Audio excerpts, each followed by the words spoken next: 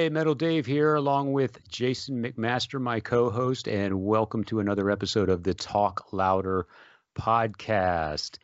Today, Jason and I are going to take a long walk back down memory lane to a time when we were much younger than we are today and revisit some of our first concerts. And I know that's a topic that a lot of you can relate to out there. Who can forget the sights, the sounds, the volume, the excitement, the thrill of being in an arena and witnessing your first rock concert when you were a teenager? We're going to get to all that. You're going to find out who I saw, who Jason saw. Don't forget the smell. Yeah, the smell. I think I threw in the smell. If I didn't, I'm sorry. You can't That's forget okay. the smell. Yeah. Mm. Well, the smell is a large part of those first concerts, right? Yep. And hey, let's face it, concerts are still a thrill for both of us, and I'm sure all of our listeners out there as well. We're sadly deprived of them right now in the age of pandemic, but we'll get back there eventually. Anyway, we're going to revisit some of our first concerts today. We'll get to all that in just a minute. But first, Jason, what's going on with you this week? What's on your radar? Oh, lots of stuff. It's cold in Texas at the moment. Very. And that's rare. It's a cold snap that happens every 2 or 3 years, but 2 or 3 centuries. Yeah, so I'm dealing with that, and so far so good. I have, we have thin blood down here, so got that right. Yeah. I have something I want to talk about that I've been recently gifted. Oh, nice. Yeah, that's always good, right? Yeah, absolutely. My oldest friend in Austin, Texas, Mr. Michael Solis. Militia Mike. Sings for an early 80s thrash band from Austin called Militia. Yes. And not, I could almost do a whole show on Militia, but yeah, there's all kinds of side stories and things like that. But they were formed in 1984. Played tons of shows between here in San Antonio, Houston, Dallas, and in fairly recent years went over to do some of the German festivals and stuff.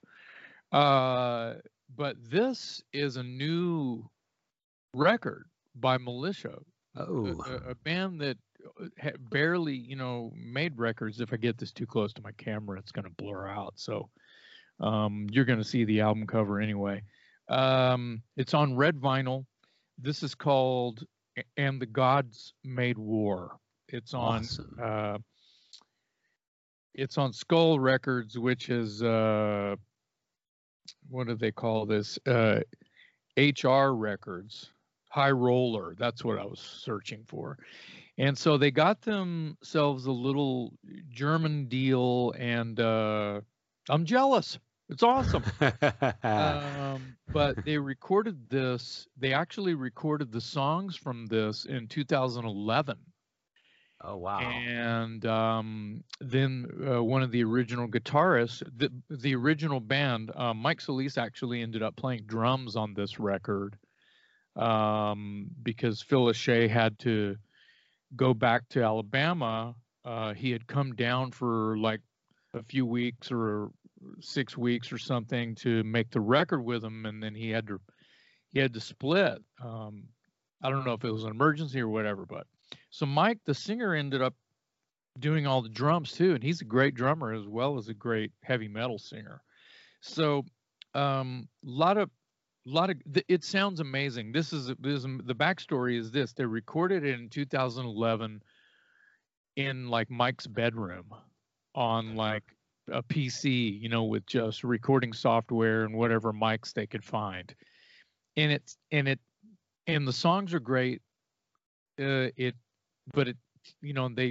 gave me a burned CD of it, and they didn't say, Jason, tell me what you think, they knew I was going to anyway. So I told them what I thought. I said, well, I hope this is just rough mixes. And they go, nope, that's mixed. And I'm like, uh-oh, because it still just sounds like a demo, you know? Yeah. And, you know, that's the thing with a lot of like, sort of like underground thrash bands is getting that money sound. You can do it these days, but you got to spend a little bit of money, just a little bit of money, Yeah. which these guys didn't have. I tried to help them, tried to get them into Stewart, you know, from Igniter's place to at least record the drums and yada yada. Fast forward. So in 2016, unfortunately, original guitar player Jesse Villegas passed away. So Right. he didn't see this. He's on this, but he didn't see this light. And that's Oh, very, very, very unfortunate because it's not really, doesn't really sound like Militia when he's not playing guitar. And they tried that in the late 80s and it didn't work. This sounds amazing now. This is Bart Gabriel, who owns the label, mastered the record, and this was remixed and basically reamped, where you take all of the signal on every drum played, every vocal track, every guitar track, and run it through like you know, a plug-in, or you run it through one hose and it comes out the other sounding badass. You know what I mean? They just yeah. reamped everything on the record. And it doesn't sound like demos anymore. It doesn't sound like it's recorded in a garage or in the bathroom or something. It sounds kick ass. Awesome. And it's amazing what you can do as long as you have good signals. And it's just the magic of technology, right? Yeah. Yeah. The lyrics are in here. It's on red vinyl. Militia and the Gods Made War. This is what I'm listening to right now. I'm so proud to have this, and it's, you know, it's just cool because those guys, as well as Watchtower, arguably someone can, you know, smack me down if I'm wrong, single-handedly created the metal scene in Austin, Texas. Mic drop. I think that's fair. I think that's fair.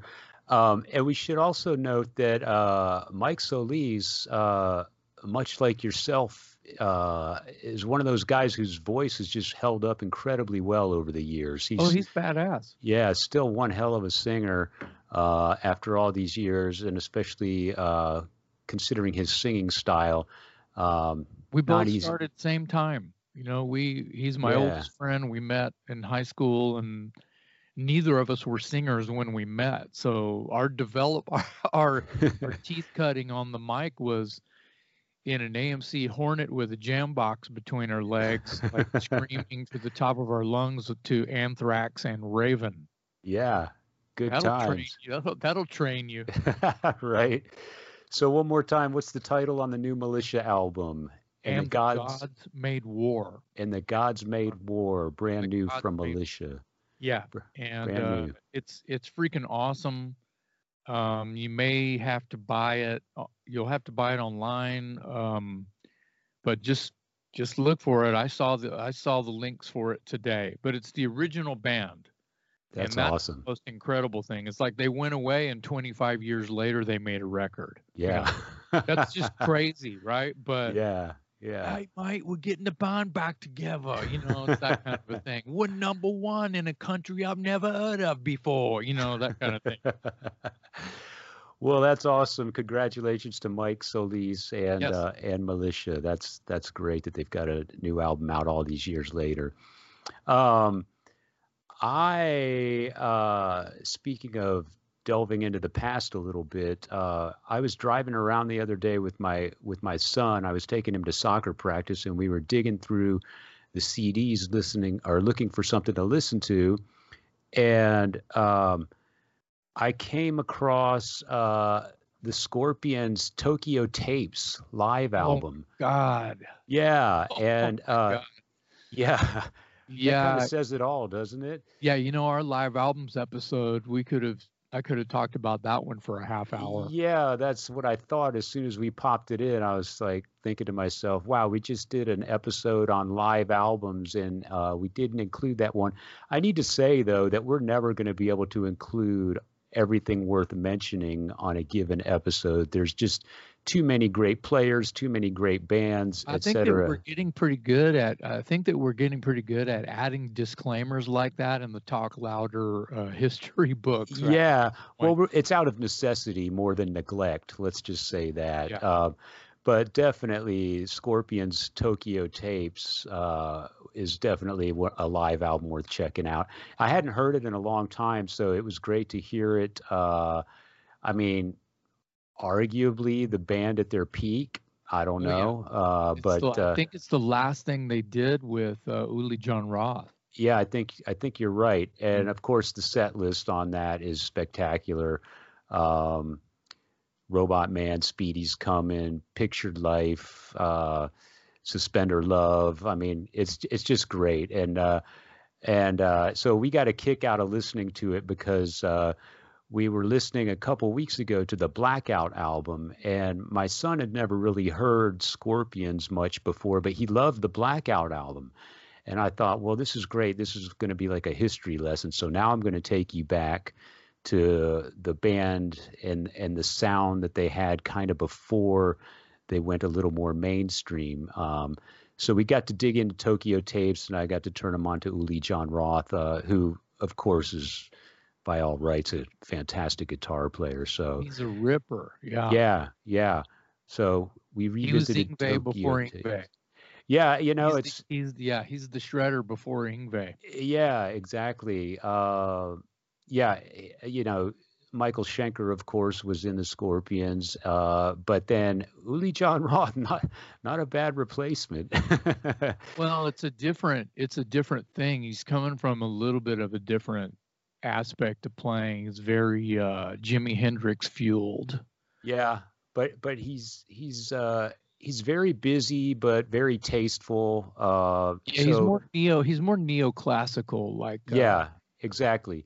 He's got that shredder kind of ability, but he doesn't play shredder like, if that makes any sense. He's very, very tasty. Yeah, exactly. Yeah. Well, that brings us right into our next segment, oddly enough. And today we are going back in time to revisit our first few concerts. Jason and I were going to see what we can recall, see how well memory serves us. So why don't you kick it off, Jason? What's your very first concert that you remember going to? I was, I want to say 12. I might have been 13. 1977.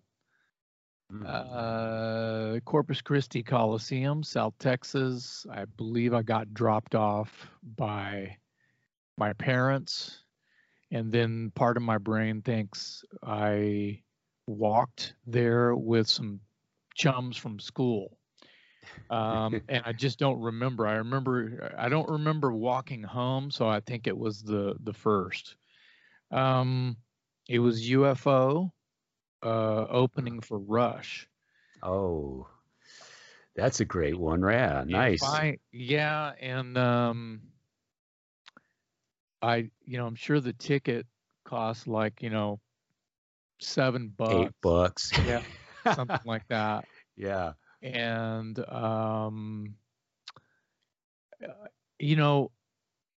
I was obsessed with rock music, and I was obsessed with Kiss, and I remember being so excited and like nervous because it was my first concert. I was not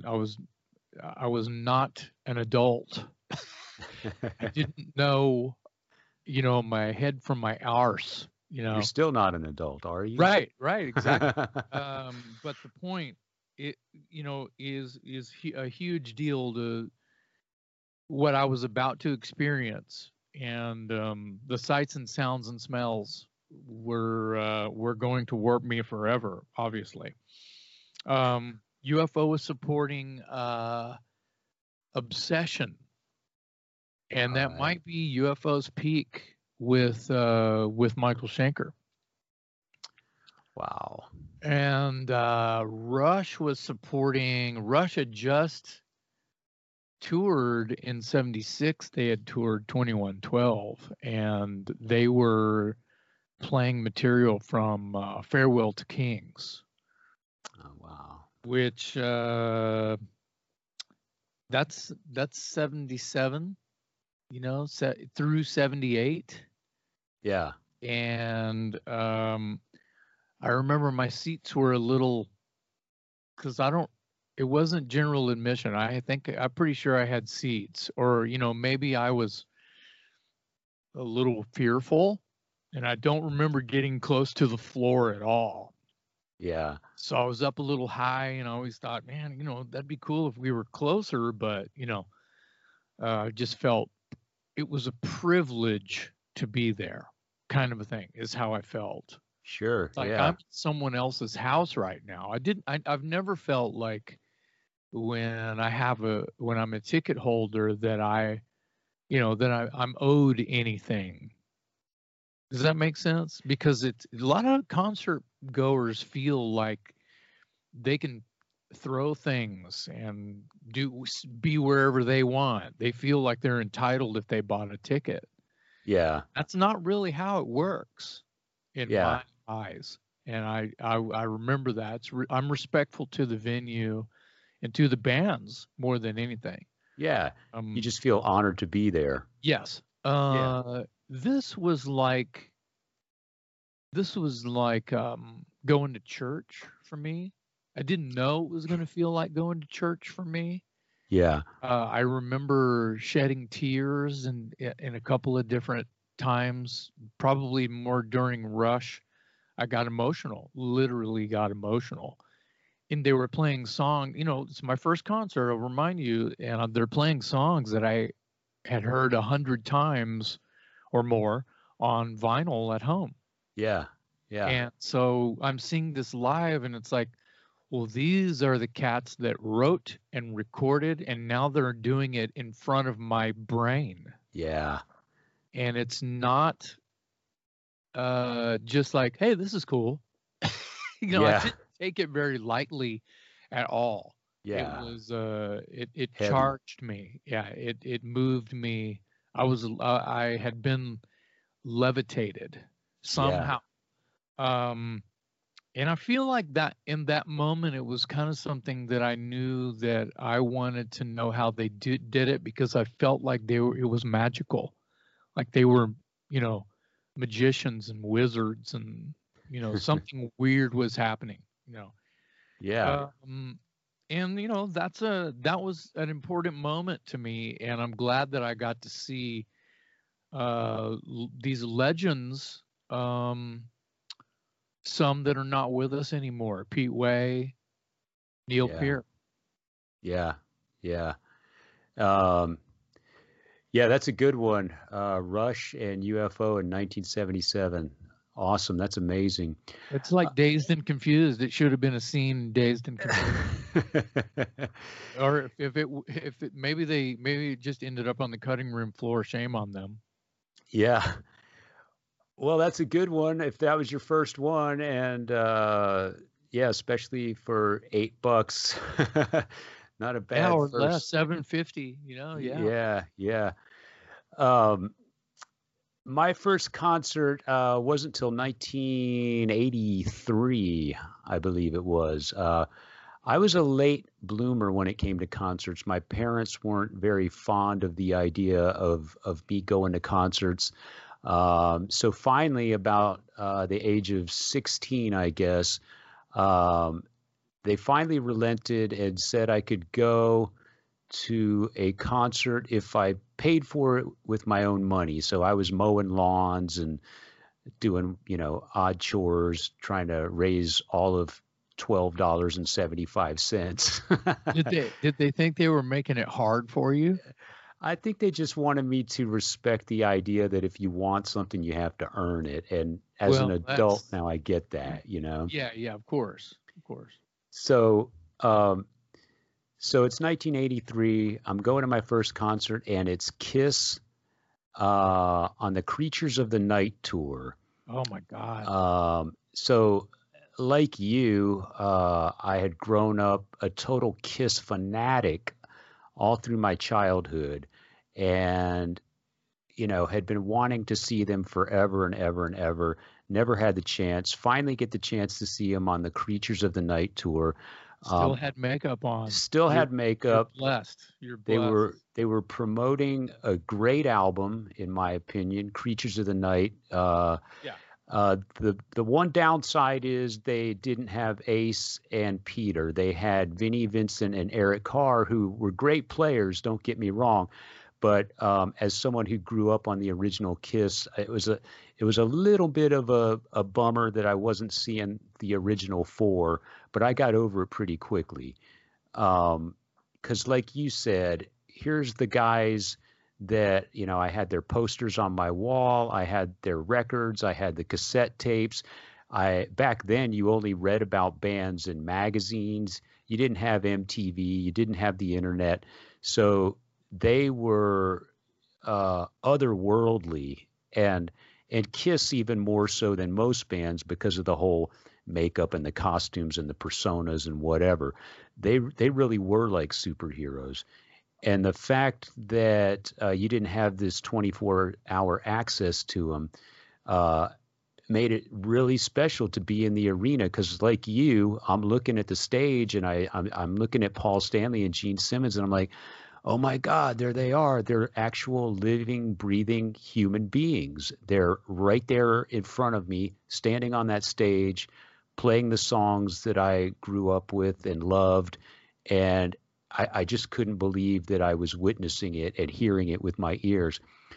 The funny thing about that show is, this was in San Antonio, by the way, where I grew up, and the opening act was supposed to be Riot, and so I was really excited. Not only am I going to see my childhood heroes Kiss, but the band that's going to warm things up for me is Riot. And so I'm stoked, right? And as it gets closer to concert day, there's an announcement on the radio that Riot is off the bill and they're being replaced by, drum roll please, the Plasmatics. Yeah, that's quite a change up. I'm like, what? Riot. From Riot to Plasmatics. Yeah. Now, you have to keep this in context because it's 1983. I'm 16 years old. This is a time when the headbangers and the punk rockers didn't coexist like they do today, right? Yeah. So I'm kind of bummed out that Riot is no longer on the bill, and instead I'm going to see this chick with a mohawk. And I don't care anything about punk rock at that time, so I'm really disappointed. And so, I'll get to the arena. It's like, okay, look around at the merch booth, buy a T-shirt, go into the arena, and I'm very skeptical. I'm very pessimistic about the opening act, right? And out come the Plasmatics. And man, you talk about mind blown. Yes. Before my mind was blown by Kiss. So technically speaking, the first live band I ever saw officially was the Plasmatics. And as you know, I went on to have a great appreciation for punk rock and that sort of thing. But even that night, having no not looking forward in the least to seeing the Plasmatics, I was blown away. They come out. Wendy O. Williams, of course, is, barely dressed. She's got this mohawk. She's chainsawing guitars. She's smashing televisions with a sledgehammer. The band is all wacky looking. They were great. She was going up and down on this cherry picker kind of apparatus thing. And it was mind blowing, man. And it's like, I was destroyed. They're a perfect band to open for Kiss when you really think about it. When you were just describing the Plasmatics and Wendy O, you could insert Nasty Ronnie and Nasty Savage because they're exactly like that, smashing Yeah. things and just, I mean, it's mayhemic. Their Yeah. show Total. around that same time, just like a year later, 2 years later, at the Ritz Theater, San Antonio Cameo, from Florida, Nasty Savage. So it's kind of like this, and I don't mean to take any time away because I want to hear you talk about Plasmatics one more time, but I'm telling you, you witnessed one of the earliest versions of crossover. Yeah, I mean, it was a very physical presentation or performance. Just, I mean, I was destroyed before Kiss came out to destroy me. You know what I Right. mean? Yeah. It was like I was just a puddle of goo. Just, I couldn't believe what I just witnessed, and Kiss hadn't even come on yet. So, of course I'm stoked for Kiss, but I got to give it to the Plasmatics. They blew my mind. They came out, they were fantastic, and then Kiss comes on, and they were great. I've always thought Creatures of the Night is one of their better albums. It was definitely a comeback for that time frame in their career, and I got to see Vinnie Vincent and Eric Carr with the makeup. The drum riser was a big tank, and they had kind of reverted back to a more menacing look after some of the really glammy stuff from like Dynasty and The Elder and Unmasked and all that stuff. They were back to being sinister and black and silver and heavy metal. They were creeping and stuff. Yeah. And so you were talking about getting dropped off by your parents or your friend's parents or something at the concert. So the condition was for me that I could go to this concert if, number one, I earned the money to buy my own ticket, and number two, I had to go with my buddy's mom. So we had a chaperone. But, of course, I was like, hey, whatever it takes, I got to go. I got to see this. And so it was two of my friends, and we ended up, trying our best to ditch mom and go hang out with the cool kids during the concert. And we were successful to a degree. But yeah, anyway, first concert, Kiss with the Plasmatics. I think the ticket stub says $12.75 or something like that. I'll never forget it, obviously. They had like 3 records out. Metal Priestess was 81. What's the first one called? The first one is New Hope for the Wretched. That's what I'm trying to think of. And that needs to be in our next show because it came out in the year that we want it to. Yeah. So I'm going to put that down real quick. That'll make sense to those who listen to every episode. That'll come back and make sense in a little while. It's going to come back and bite everybody. And then they had Beyond the Valley of 1984, and that came out in 81. Well, the other thing is... so they were touring Coup d'etat is what they were touring. Okay. Mm-hmm. And then, later on it kind of made sense because I learned that there was a connection between Wendy O. Williams and Gene Simmons. I think he produced her first couple of solo albums or something like that. So it wasn't as far-fetched as it seemed when I first heard the announcement that the Plasmatics were taking the place of Riot and opening for Kiss. But, of course, I wasn't aware of all that stuff at that time. I was just some teenage kid that wanted to see heavy metal and not punk rock. But I was quickly converted. Well, warped. I think that the most relevant thing about that sort of aha moment that you had by that little switcheroo in the support act is the fact in most support acts they only get about 25 minutes anyway. They probably played 7 songs tops, 6 songs. Yeah.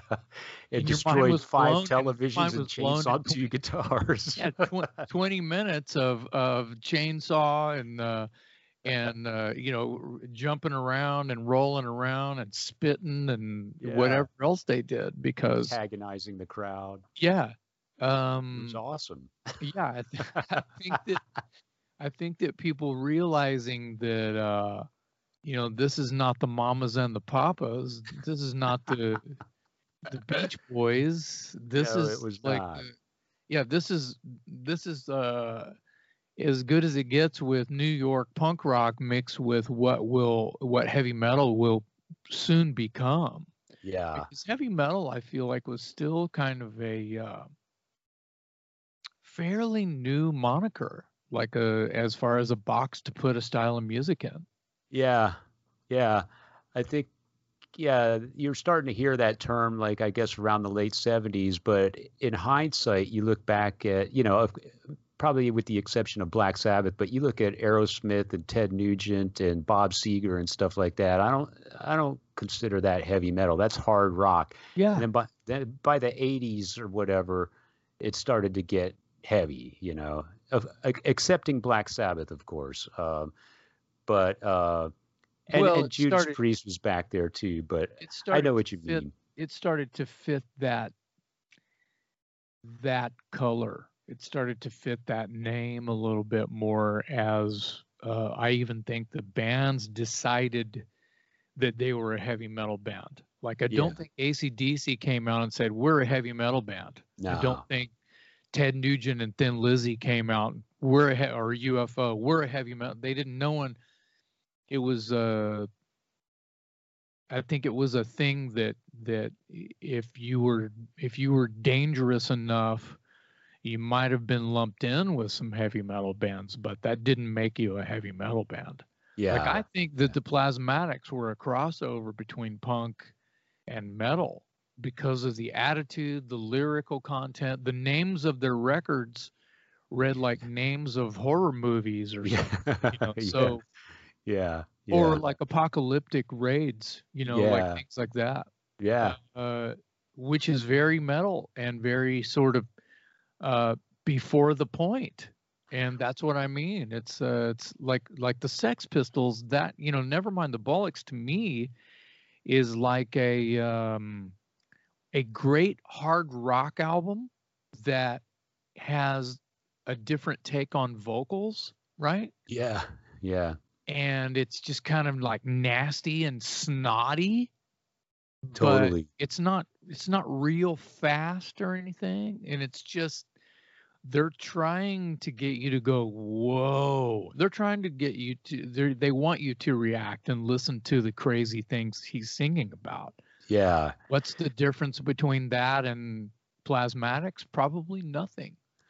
Well, for a band that I didn't want to see, I now brag about it. It's a badge of honor to say that the As you, first live band I ever saw was the and your Plasmatics. first concert was a Kiss concert, and Yeah. you Yeah. can't do that. And it was before, I mean, it was a year later or something. They took the makeup off. Yeah. Yeah. So I caught them at a good time. Uh, yeah, and with the Plasmatics. So can't beat that. So Bonus. take us to your second concert. What was the second show you went to? My second concert was also my third concert. My second concert was Ted Nugent, and it was the support act was Angel, and Angel was on Sure. Kiss's record label Casablanca. Yes, yes, yes. And we could do a whole show on Casablanca too. Yeah. Um, So you got to see Angel. yeah, That's pretty cool. yeah. Ted was touring. It was in let's see. He was touring. I have it here. Yeah, it was 78. So it was just a few months after I saw Rush in 77. I think that the Rush show, Rush and UFO gig I saw was like October of 77.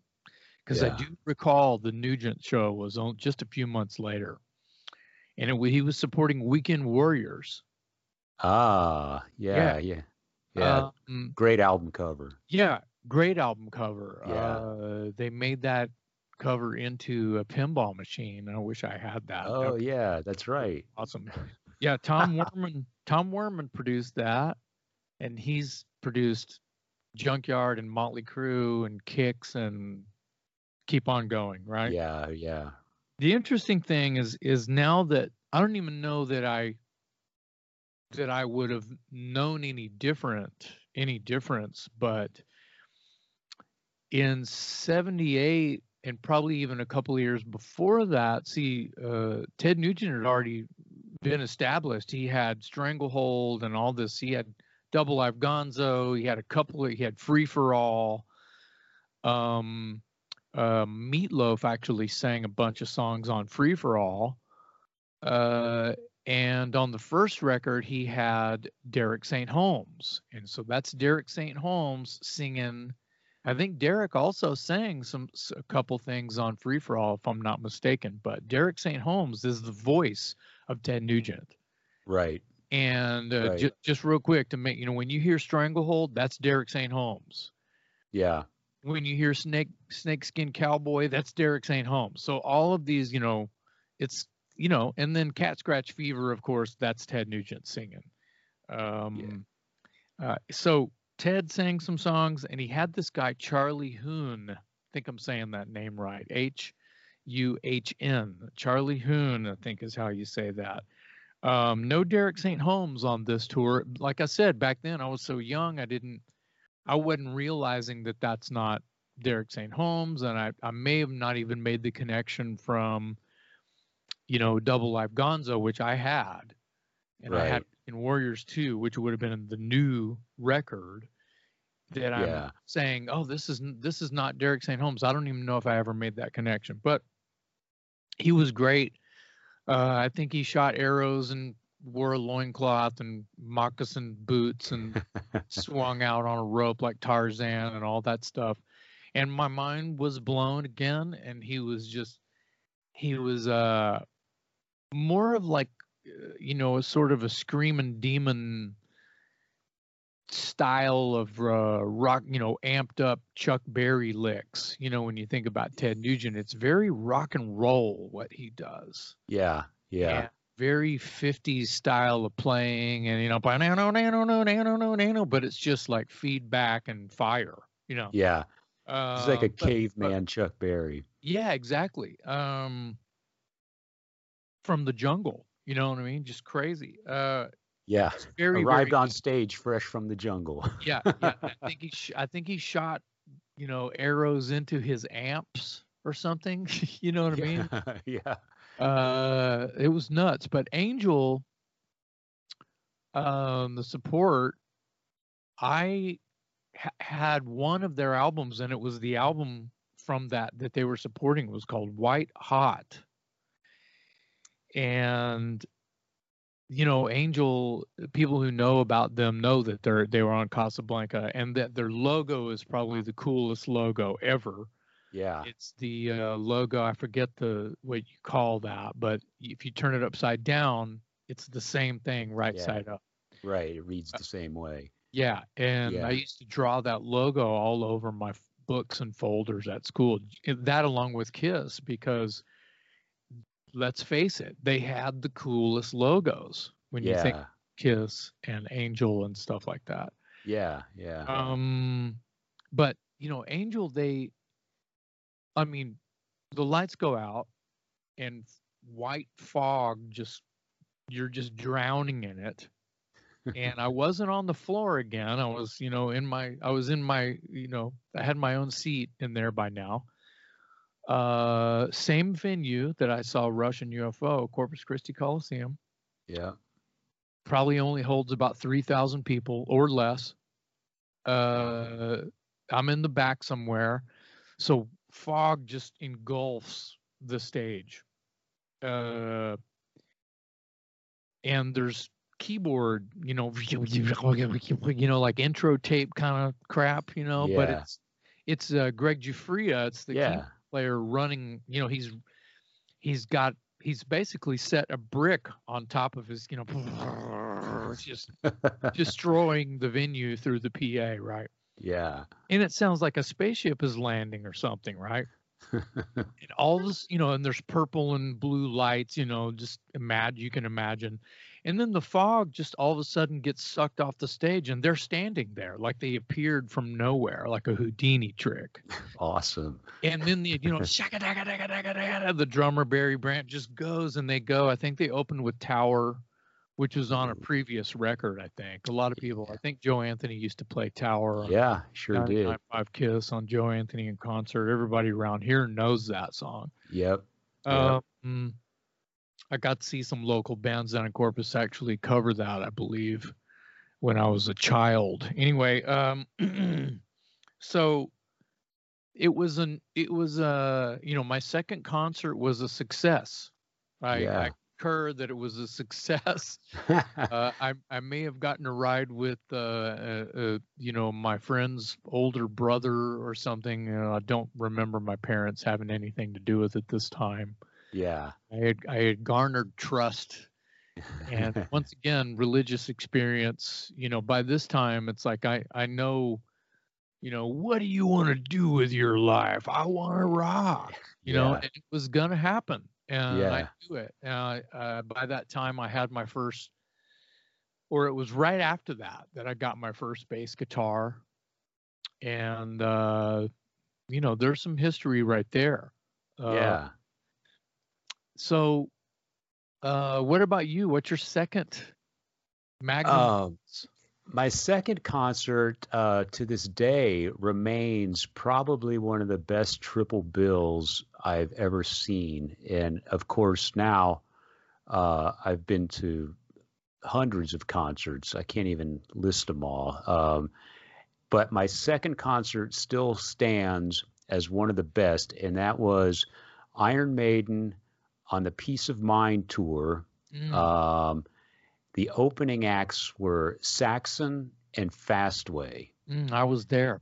Yes. Yeah, that was a good one. Iron Maiden on Peace of Mind. Saxon is supporting Power in the Glory, and Fastway was debuting their self-titled album. I was a Maiden freak at that point, so I hadn't been able to see them up until that time. But Peace of Mind, of course, was just a fantastic album. What's the time frame? 85? No, this is like 83 is again. Still in 83. Still in 83. Right. Yeah. And I believe that ticket probably also cost me $12 or $13 to see all three of those great bands. So by then, I'm a huge Iron Maiden fan. They're probably my favorite band at that point in time. And Saxon. You and everybody else. Yeah, right. That we knew, right. Yeah, exactly. They kind of unseated Kiss and actually unseated maybe AC/DC and Van Halen. They were one of those bands that I graduated to as I was seeking out something heavier and nastier and faster and meaner and scarier and all that good stuff. Yeah. And Iron Maiden had it all, of course. So Maiden is doing the Peace of Mind record. Saxon's doing Power in the Glory, which to this day is still my favorite Saxon album. And Fastway is doing their self-titled, the famous album with the checkerboard cover. And Say What You Will. Say What You Will is on that. Yes, that's right. I believe they did the soundtrack for Trick or Treat that same year or the next year, like a year later. I think they did it the next year, but you're right, they're on that soundtrack. But again, mind blown. Of course, Maiden is starting to get into the point where they're spending a lot of money and time on production. So they're at a point in their career where that is starting to be a really dominant part of their stage show. So, of course, you've got the 10-foot Eddie that comes out 10 or 12 feet tall, and a Peace of Mind, of course, he's in the straitjacket and has his head shaved like he's just had a lobotomy and everything. And the music alone would have been worth the price of admission to me because I was just a huge Iron Maiden fan. But much like Kiss, my first concert, here's Iron Maiden, my second concert, and they're doing the whole stage show and the Eddie and the lights and the fire, and it was amazing. And Saxon was fantastic as well. And I remember I've got this memory sort of burned in my brain, and of course, perspective is everything, right? But at the time, I remember being in my seat. I was probably in mezzanine, and I remember Graham Oliver, one of the guitar players for Yeah, Saxon. I was gonna say real quick, hold the thought. You saw pretty much the original band, other than the addition of Nigel. Right. This is Steve Dawson on bass. Dawson on bass, Graham Oliver, Paul Quinn, and the newcomer Nigel Glockler on drums, who had been there since Denim and Leather. he did the Denim and Leather tour, not the album. Not he the replaced record. He replaced Pete Gill. But I saw them in '82, and it was Nigel's first tour of America. Yeah, he's on the Eagle Has Landed album, Yes. but that's a live album. So Power and the Glory was his first studio album with the band.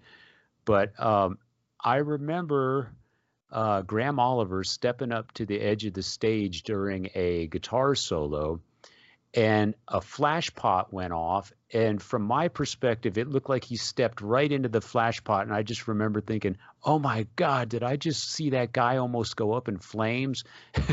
And he was fine, never missed a note and carried on just fine. But for some reason, that memory's burned in my brain. And again, it's probably perspective. I'm a young kid. This is only my second concert. And from my vantage point, it looked like a mishap of some sort. Like he stepped right into this, explosion.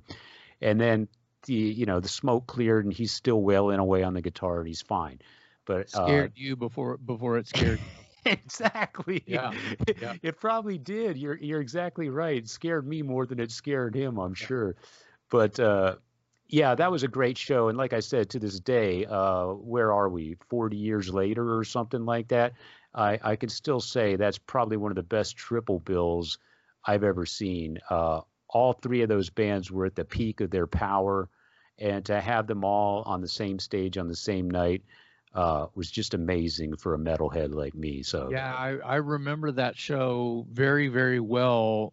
Me and a couple of friends driving down to San Antonio, which was always a big deal. All right, we're going to San Antonio to see Iron Maiden and Saxon. Whoa, Yeah. I saw a lot of shows in that old Hemisphere arena, and one of them I saw around that same time was the Scorpions with it might have been Blackout. Yep. It was Scorpions with Iron Maiden and Girl School. That's right. That's exactly I right. remember because I was so jealous that I wasn't going. And Iron Maiden was touring the Number of the Beast on that That's right. that tour. Yeah. So the subsequent back-to-back Iron Maiden shows with unbelievable like legendary bands. I mean, Fastway being Fast Eddie from Motorhead's band on a Bill Saxon. You're talking and Iron Maiden. That's a king's court of the new wave of British heavy metal. Yeah, exactly. And Iron Maiden with Scorpions on Number of the Beast tour. That's like at that time that was the chalice. Pinnacle. That was your cup is full. Yeah. In Girl School, there's part of the new wave of British heavy metal thing again. Exactly. Yeah, exactly. It's unbelievable. And I got to say, before we move on, I got to say that Dave King, the singer from Fastway, was dynamite, man. I mean, he was awesome. Like 18 years old or something. Yeah, he was like a kid, and he totally reminded me of Robert Plant. He looked like Robert Plant. He was all over the stage. He sang great. So I was really impressed with him. Like he came out like he had something to prove, and he just blew us all away. So, yeah, Dave King, good on you, man. Interesting. Yeah, he's badass. It's interesting that in today's world, he is the everyone knows him as Flogging Molly. Yeah, right. Yeah. Or whole they different don't style. know. They know him from Flogging Molly, and they have no idea that's him. On classic rock radio singing Say What You Will, like Robert Plant or something. That's probably more accurate. Our age group knows him. We know him as Fastway. Right. Yeah, their tails were heads. Yeah, exactly. So take us to your third concert. What was number 3? Concert, some people might think that your concerts are better than mine. Like your first 2 or 3 concerts might be better than mine. I'm seeing Ted Nugent at my 3rd concert. I had just seen Ted Nugent. Okay. I may have seen Triumph as my 3rd concert. All right. But yeah. I don't have much memory of it, and I don't know why.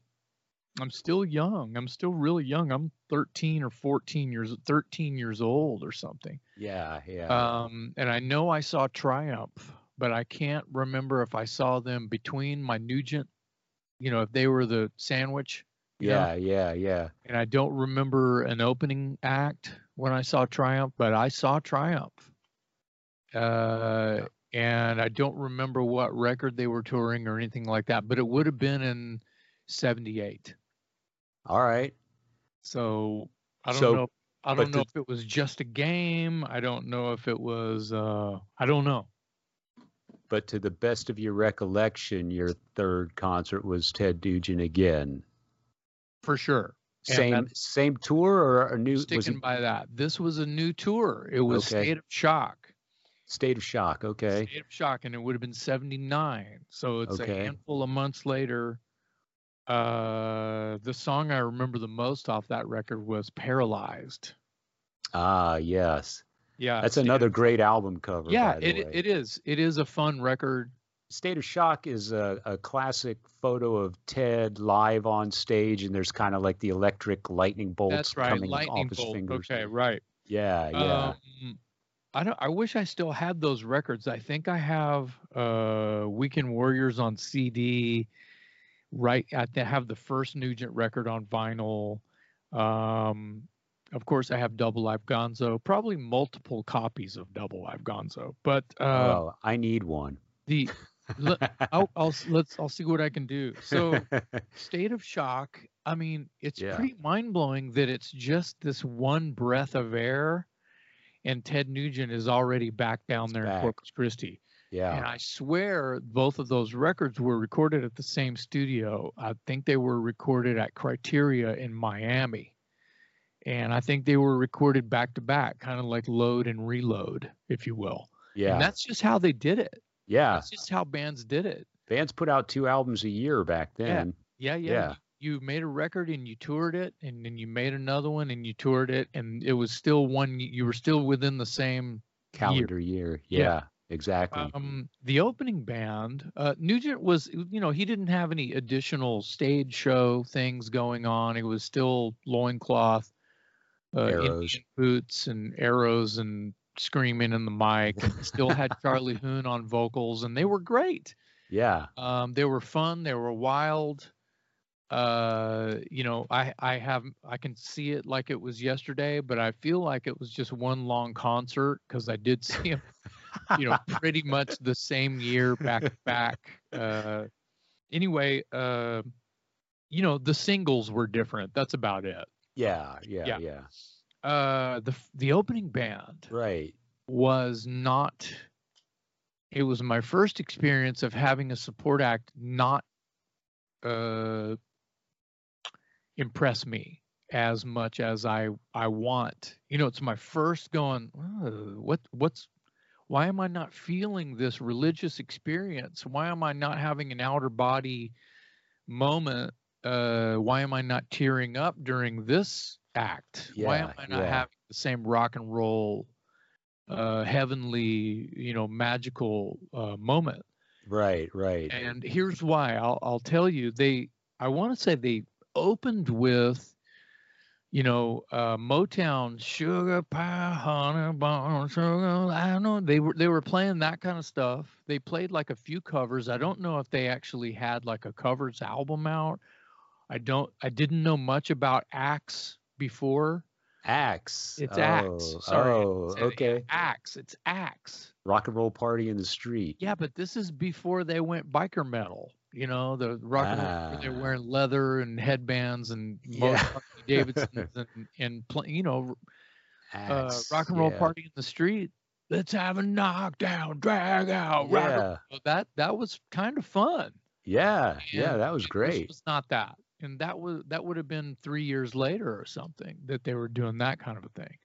And, Okay. I wanted Axe to be more like what the name of the band is. I don't know, some kind of barbarians coming out doing something. Yeah, Opening some for, Dungeons and Dragons type. opening for the Wild Man. I knew nothing about Axe, and these guys come out in, check this, powder blue tuxedos, and they play Sugar Pie Honey Bun. Ooh, man. And I was just like, it was, I think that was when the fire in me realized that, man, it has to be dangerous for me to like it. Yeah, right. So how old are you at this time? 13. Yeah, so something like that, you could kind of appreciate the older you get. But when you're 13 years old waiting for Ted Nugent, you do not want to see powder blue tuxedos and Motown songs. Well, I didn't have enough piss and vinegar in me at that point in my life, I guess, to get irate. I was confused. I went cross-eyed. I was just like, yeah, what do I make of this? What? I guess this is intermission. I just got here, but are these guys going to sell me a hot dog or what? Well, no, I guess this is time. This is a piss break. I don't really need to stick around for too much of these or pay much attention. I didn't know what to do with myself for the first time at a rock concert. And it's only my third concert or fourth concert at this point, as memory would have it. But yeah, I didn't really have much to take away from Axe, and so I was actually surprised when I heard the knockdown, drag out, rock and roll party in the streets, where there's smoke and fire and crazy long hair and biker metal. Is what I called them after that. Yeah. And I feel like they shoulda, coulda, would have been lumped in with. And I'm not sure where Axe is from either. They might be Canadian. They're from Florida. Are they from Florida? Okay, so they do fit in with the Molly Hatchets. Yeah. Okay, well, maybe that's a subsidiary of Molly Hatchet being Axe Hatchet. Yeah. I could see the similarities. Yeah. Well, later on, anyway, it was a little bit confusing. What about you? I guess this would be number 3 for you. Yeah, my third concert, memorable for a couple reasons. It was actually Judas Priest on the Defenders of the Faith tour. And this would have been 1984. Yep. And my first time seeing San Antonio, Hemisphere Arena. Judas Priest Defenders of the Faith tour. It was my first time seeing Judas Priest. Again, they were supporting a great album. And the opening act was a barely known band called Great White. Mm-hmm. And I saw this same concert in Austin. Yeah. Mm-hmm. Great White was supporting their debut album, the one with the all black cover. Mm-hmm. And Joe Anthony, of course, the DJ from San Antonio, had been playing them on the radio. So I was familiar with, I believe the single was called Stick It. Yep. And they did a cover of that Who's song Substitute. Yep. And there was another song on there called Out of the Night that I still love. So it's a solid debut album. And they were great on stage. They had another song on there with double kick that I liked, Dugga, called On Your Knees. Yes, On Your Knees. Is there a song on there called Street Killer? Yeah. I think, right. I mean, that's a solid record, man. Yeah, that's a great debut record for a once again, here I am sort of like, I mean, are they a heavy metal band? Because when you say Great White, you don't really think heavy metal. Right. But that first record is pretty much a heavy metal record. It's pretty banging, yeah. As far as like classic heavy metal goes, like early metal, Yeah. Well, the thing I remember besides them being great is... No pun intended. Yeah, no pun intended. Mm-hmm. They had a drummer who I believe his name was Gary Holland. And I remember watching him, and he was like not a flashy drummer, but kind of a tall, lanky dude with super long hair, and he was just like all these his arms and his hair and all these limbs were just flying around behind the kit. And I remember paying probably more attention to him than the rest of the band that was up at the front of the stage.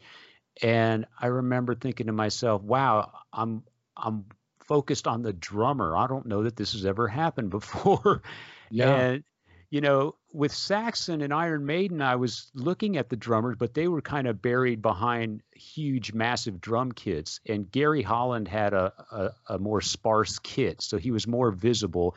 And he's the opening band, so he's kind of pushed to the front of the stage. He's just more visible, right? They were a four-piece band too. There wasn't a keyboard on stage.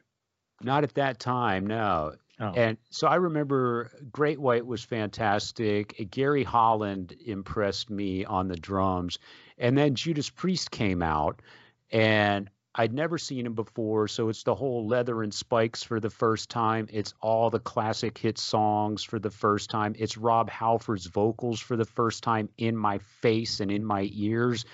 And, it was like you've said, almost like this mind-blowing experience. I couldn't believe that it was right there in front of me, happening right in front of my eyes and ears. And so here's the sidebar of that concert. I actually took my sister with me. So she's a year and a half younger than I am. So let's put this back into context. I've already been to 2 arena concerts, right? And I come home and I tell her that, oh my God, this concerts are the greatest thing ever. Next time you need to go with me, I'm going to take you. You have to see this. You have to hear this. You have to smell this.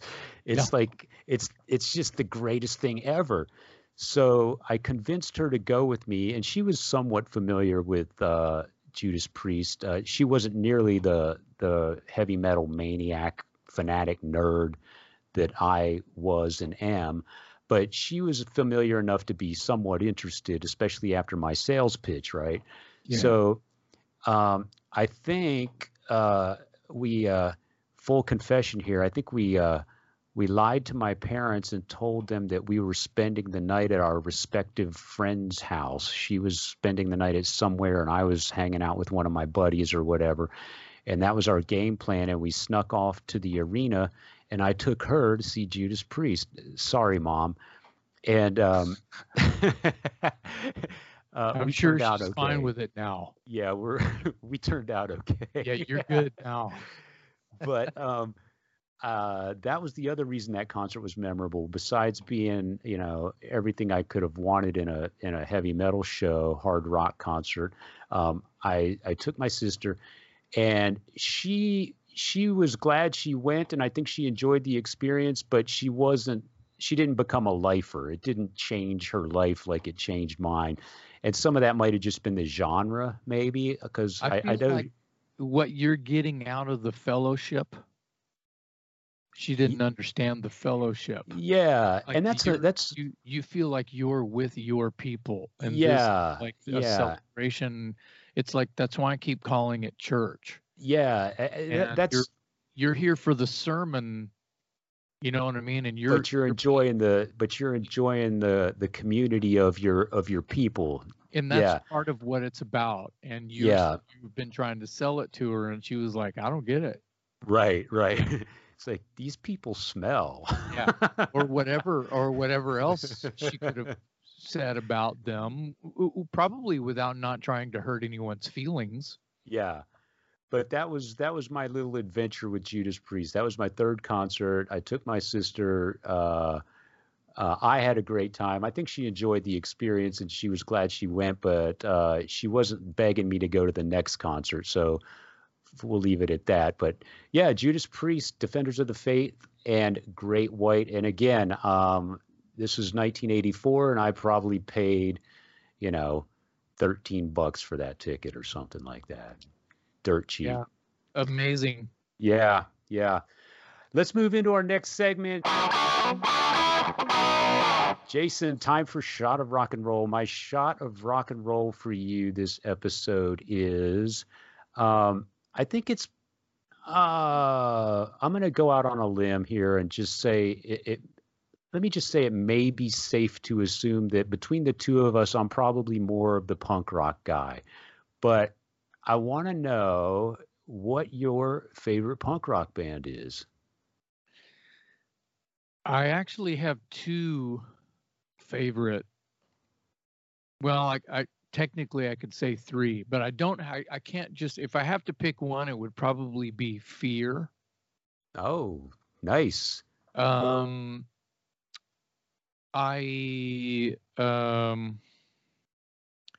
the record came out in 1980. The importance of 1980 is ever so growing. You're foreshadowing. Yes. But you know,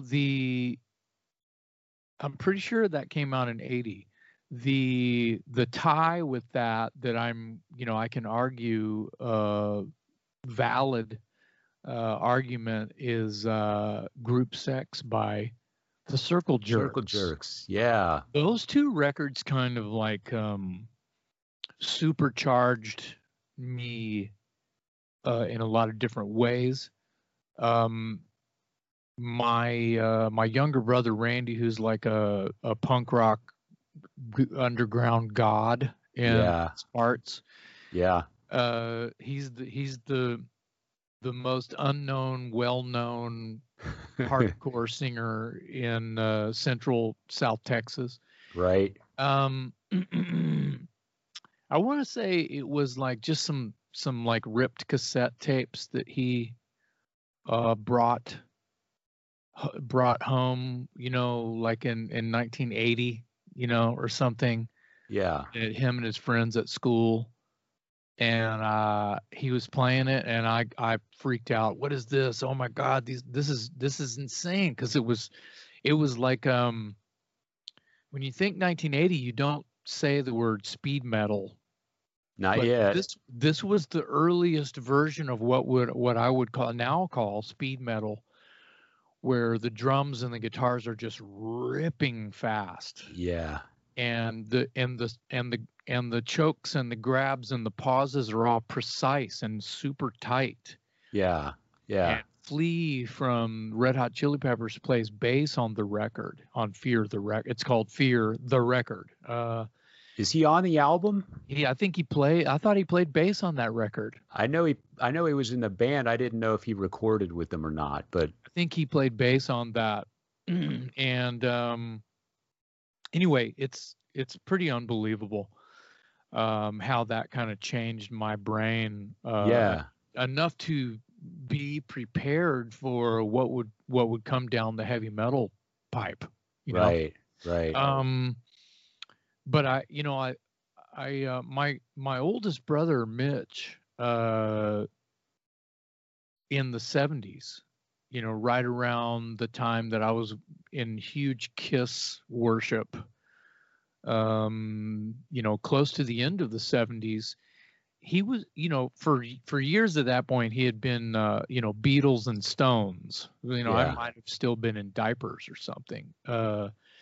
And so I was hearing that around the house all the time.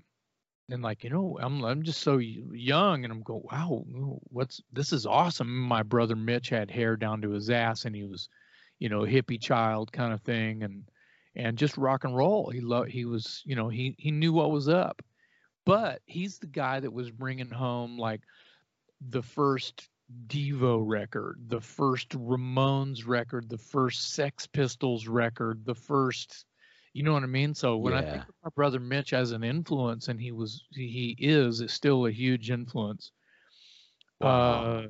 Beatles, Stones, Pistols, Ramones is a mantra that I say all the time, because there's not much more Genesis to that. Yeah. As far as what we're doing here, what I'm doing here. And, but I got to say, just to answer your question flat out, I love Bullocks, and I love the record, and I love Group Sex. Wow. That's cool. That's a lot of punk rock for one person to soak up. And, you know, that's only about 45 minutes worth of music. Right. but it's 30 about albums in 150 there. songs. Yeah, those records are like 20 minutes long or something like that. You know, Yeah. it might be looking at an hour. I doubt it though. Yeah.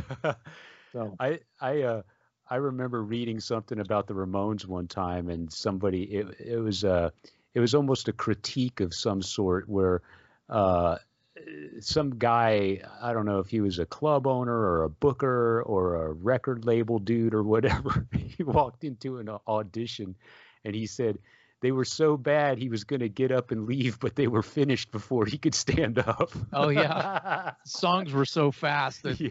they were starting another one by the time. Right. Well, cool. Here's cool. a side thing real quick, and I thought this was kind of cool and kind of nerdy. It excites my heavy metal and hard rock and roll brain. That first Fear record, I'm not sure where the Circle Jerks Group Sex record was recorded, but I know that Fear, the record, was recorded at Sound City, and the engineer, Bruce, I want to say his name was Bruce Barris or something like that. My band Dangerous Toys recorded our first record at Sound City, Right. and Bruce Barris was the second engineer, was the house engineer on Fear the record in the first Toys. I'm sure he worked on 1,000 records. Right. Sound City, but yeah. Oh, that's a cool connection. Yeah, it's a very strange, and we're talking a decade later. Yeah. I guess he was like furniture. Bruce was furniture around Sound City. A lot of things were probably still furniture around Sound City for even another decade. Right. But anyway, I just thought that was kind of a cool. No, that is cool. That is cool. Well, I got a shot of rock and roll for you too. Go for it. Now, this is kind of this could be just as easy for you to answer as it was for me to pick one punk record. What is your favorite Alice Cooper record? Oh God. Yeah. Good luck. 10 seconds on the clock. Yeah. Great question. Okay. So you're struggling. I'm struggling for obvious reasons. So I will say the very first Alice Cooper record I ever bought was Welcome to My Nightmare. So that album has some sentimental value to me. It was kind of my gateway to Alice Cooper. But then, of course, you backtrack, right? And Alice's, those first, 4 or 5 albums are just, well, let's say pick it up from Love It to Death and then move forward. The first 2 albums were a little too weird for me, but Love It to Death. That's kind of the point, though.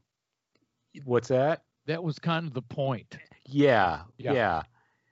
But I mean, they really found their sound, what became the classic Alice Cooper sound on the Love It to Death record. And definitely. So, oh man, I mean, Killer is great. $1 Billion Babies is great. School's Out is great. I mean, all of all the albums where they were billed as the Alice Cooper band versus Alice Cooper, the solo artist, those, you can't go wrong with any of them, right? Right. And there's a handful of Alice Cooper solo records that are really, really great as well. But to answer your question, as tough as this is, it's probably a toss-up between Killer and Love It to Death, and I'm going to go with Love It to Death. Wow. I'm going to do that on the strength of the song Ballad of Dwight Fry, because I think that song is a masterpiece. Yes. Is that Bob Ezrin on the first album? Bob Ezrin on Love It to Death? Might not be Bob Ezrin yet. Bob Ezrin. Because when you think of Ballad of Dwight Fry, that sounds like it could be a Bob Ezrin. It does. It does sound like building of emotional He was really good at that. Yeah. Orchestrating a rock band. That's a great point. I don't know off the top of my head, and I probably should, but that's not a bad guess. And you're right. That song is so orchestrated and so interesting that it does sound like somebody like Bob Ezrin would have a hand in it. It's like you're watching a movie. Yeah. That song is like you're watching a film. Yeah. That's a great album. And so, I could live happily with any of the first 4 or 5 Alice Cooper Band records gladly. Yeah. But if I'm going to pick one today in order to answer your question, I'm going with Love It to Death. Well, you went all the way back to 1971 when all of this kind of stuff was really just starting to grow legs. The first Black Sabbath was 70, 71, 70, I think. 69. Yeah. And so there's a lot of things happening right there. And like you said, Alice already had Pretties for You and Easy Action out. So all of these things that we love about what we do here at Talk Louder were starting to happen. As Biff said, where were you in 79? Yeah. Yep. All right, Jason, let's wrap this one up. We've got much more to talk about in the future, and we'll save it for a future episode, but we're going to call it quits for today. On behalf of myself, Metal Dave, and my co-host, Jason McMaster, thank you all for tuning in to another episode of the Talk Louder podcast.